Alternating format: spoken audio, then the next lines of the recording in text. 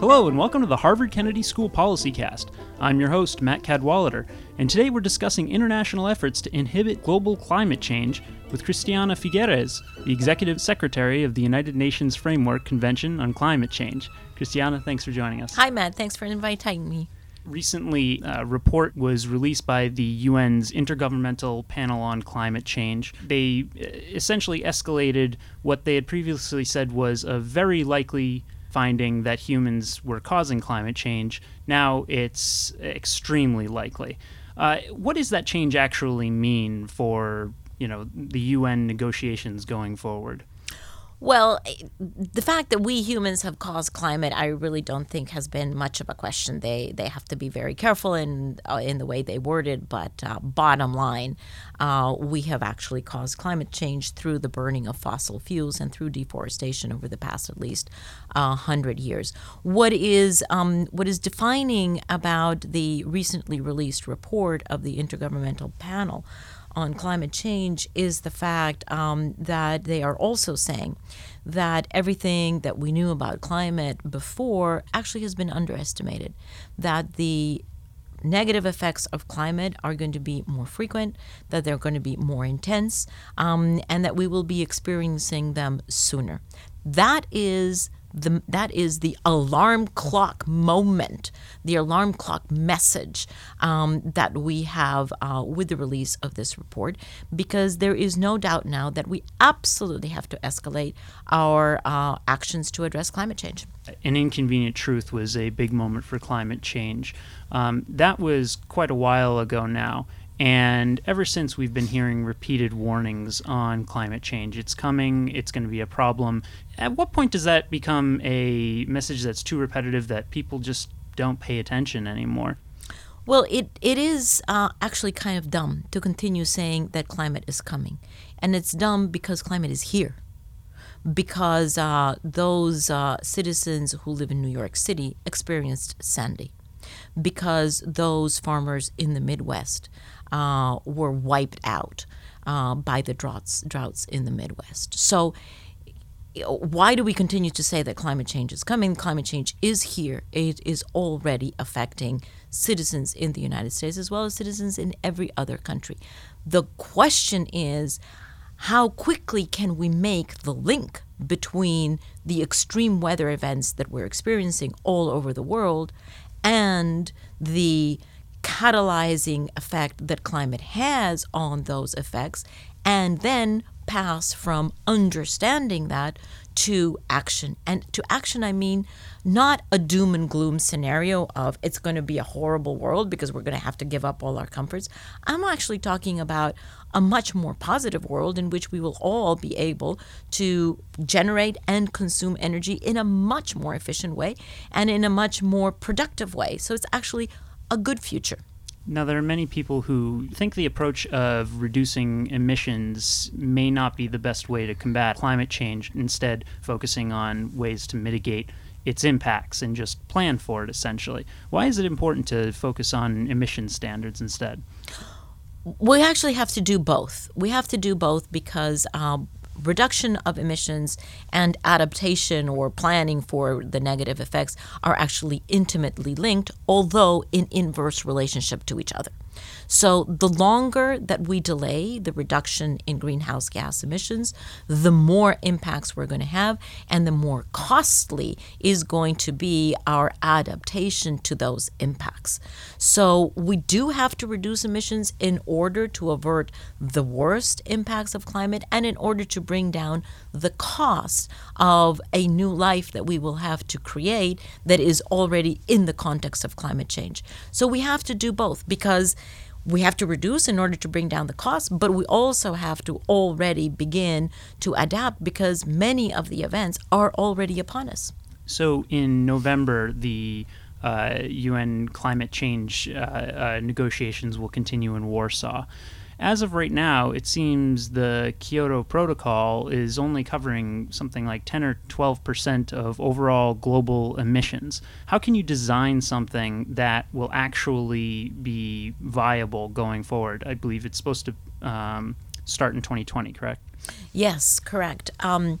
The Kyoto Protocol, as you say, only covers 10 to 12% of global emissions, and that is why it needs a complementary, legally based instrument that is actually going to be applicable to all countries, that is going to cover 100% of global emissions.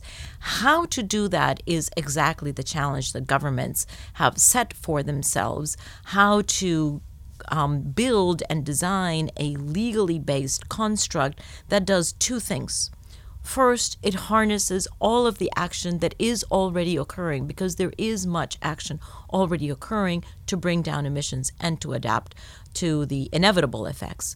But also, what we do know is that the sum total of all of the action that is currently underway and currently planned, even that sum total is not going to get us to the required amount of emission reductions that would guarantee that we will not go over the already established limit of 2 degrees temperature rise. So this construct that they're working on needs to do two things. It needs to harvest what is already there, what is already planned, and it needs to catalyze future efforts to continually move toward increasing levels of carbon efficiency and low carbon, so that we eventually will be able to move into a very, very low carbon society. Part of the reason why Kyoto is only covering 10 to 12% is really because a lot of industrialized nations have pulled out.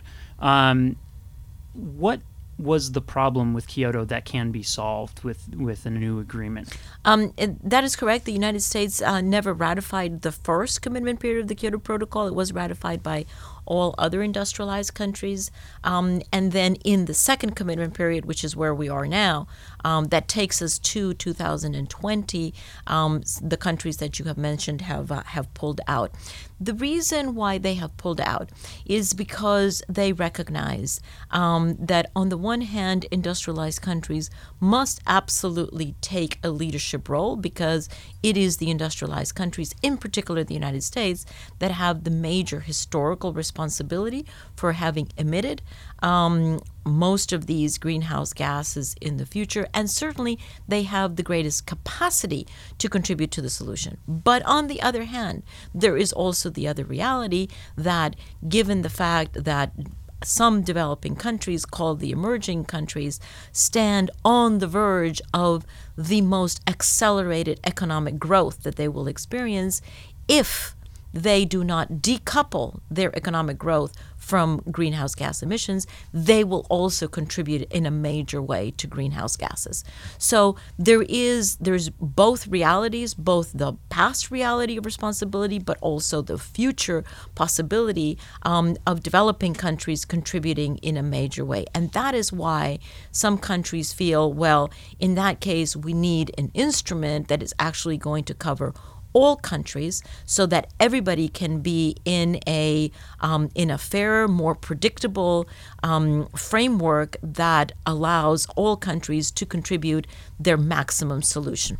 Do you mean by an instrument, do you mean a single standard globally, or? No, I mean a legal instrument that hasn't been defined yet, but that does have to provide for the legal and operational framework and the methodological rigor that is necessary to be able for everybody to know, well, are countries actually meeting their commitments under that instrument or not? So it will be a complex instrument that is being designed. But the good news is that they're actually on track. The governments have set themselves very clear timeline with milestones to come to that construct, and they're on track. Now in Warsaw, Poland, at the end of this year, they will be looking already at the initial framework and the initial elements of this design, and then by next year in Lima, Peru, they will have to put on the table the draft legal agreement to then be adopted in 2005 in Paris. How do you balance the needs of countries like China and India to want to bring their billions of people really out of poverty and into a middle class with the fact that most of that is going to be driven by fossil fuels, because that's where the technology is today? Well, but that's exactly the heart of the exciting transformation that we're on the verge of, okay? So let me just give you an example. Kenya has 15% of their population electrified. 80% of their population has a cell phone. That means they have used the technology of the cell phone to completely leapfrog these stupid landlines that we used to have. And that technology has allowed them to bypass the landline technology and be able to communicate and to be much more productive citizens, even with the fact that only 15% of them are electrified, okay? That is a very, very good example of what needs to happen in energy. It's an example from the information technology, but it is illustrative of what needs to happen in the energy technology, because we need to help support developing countries to bypass all of this fossil fuel energy generation technology that is frankly obsolete technology, just like landlines are obsolete. And we need to help them to continue their economic growth. China, India, Brazil, everybody needs to bring their population out of poverty, no questions asked. But they do not need to do that on the basis of a very carbon-intense, fossil fuel-intense economic growth. They can do it with a much more low-carbon growth. And that's the exciting part about the transformation. So do you expect countries that do have a increasing emissions footprint, like China is a big example, India as well, do you expect them to fall under the same standards as, say, other emerging nations? What we're already seeing in China is that there is a much more heightened awareness about the negative consequences of their emissions than there is in the United States, for example, and that there already is legally binding policy to increase the carbon efficiency of their economy, and that they are not only meeting but exceeding those targets. They understand that they have a huge contribution to play in climate change, and they also understand, by the way, that it is in their national interest to control their emissions, because we have all heard stories in the past few months about the very, very difficult pollution situation that was in Beijing. So even just for national health reasons, they need to bring down their emissions.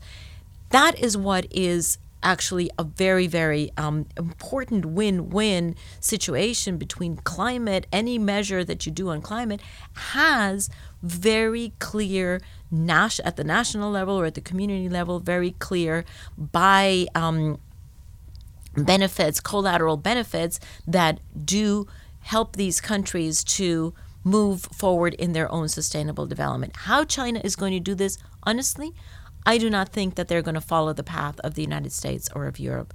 I think China is going to chart its own course. They will bring their population out of poverty. They have already brought many of their population out of poverty, and they're going to do it in ways that will be models to us. Certainly in the United States, there's a healthy amount of skepticism about climate change, despite the science proving it.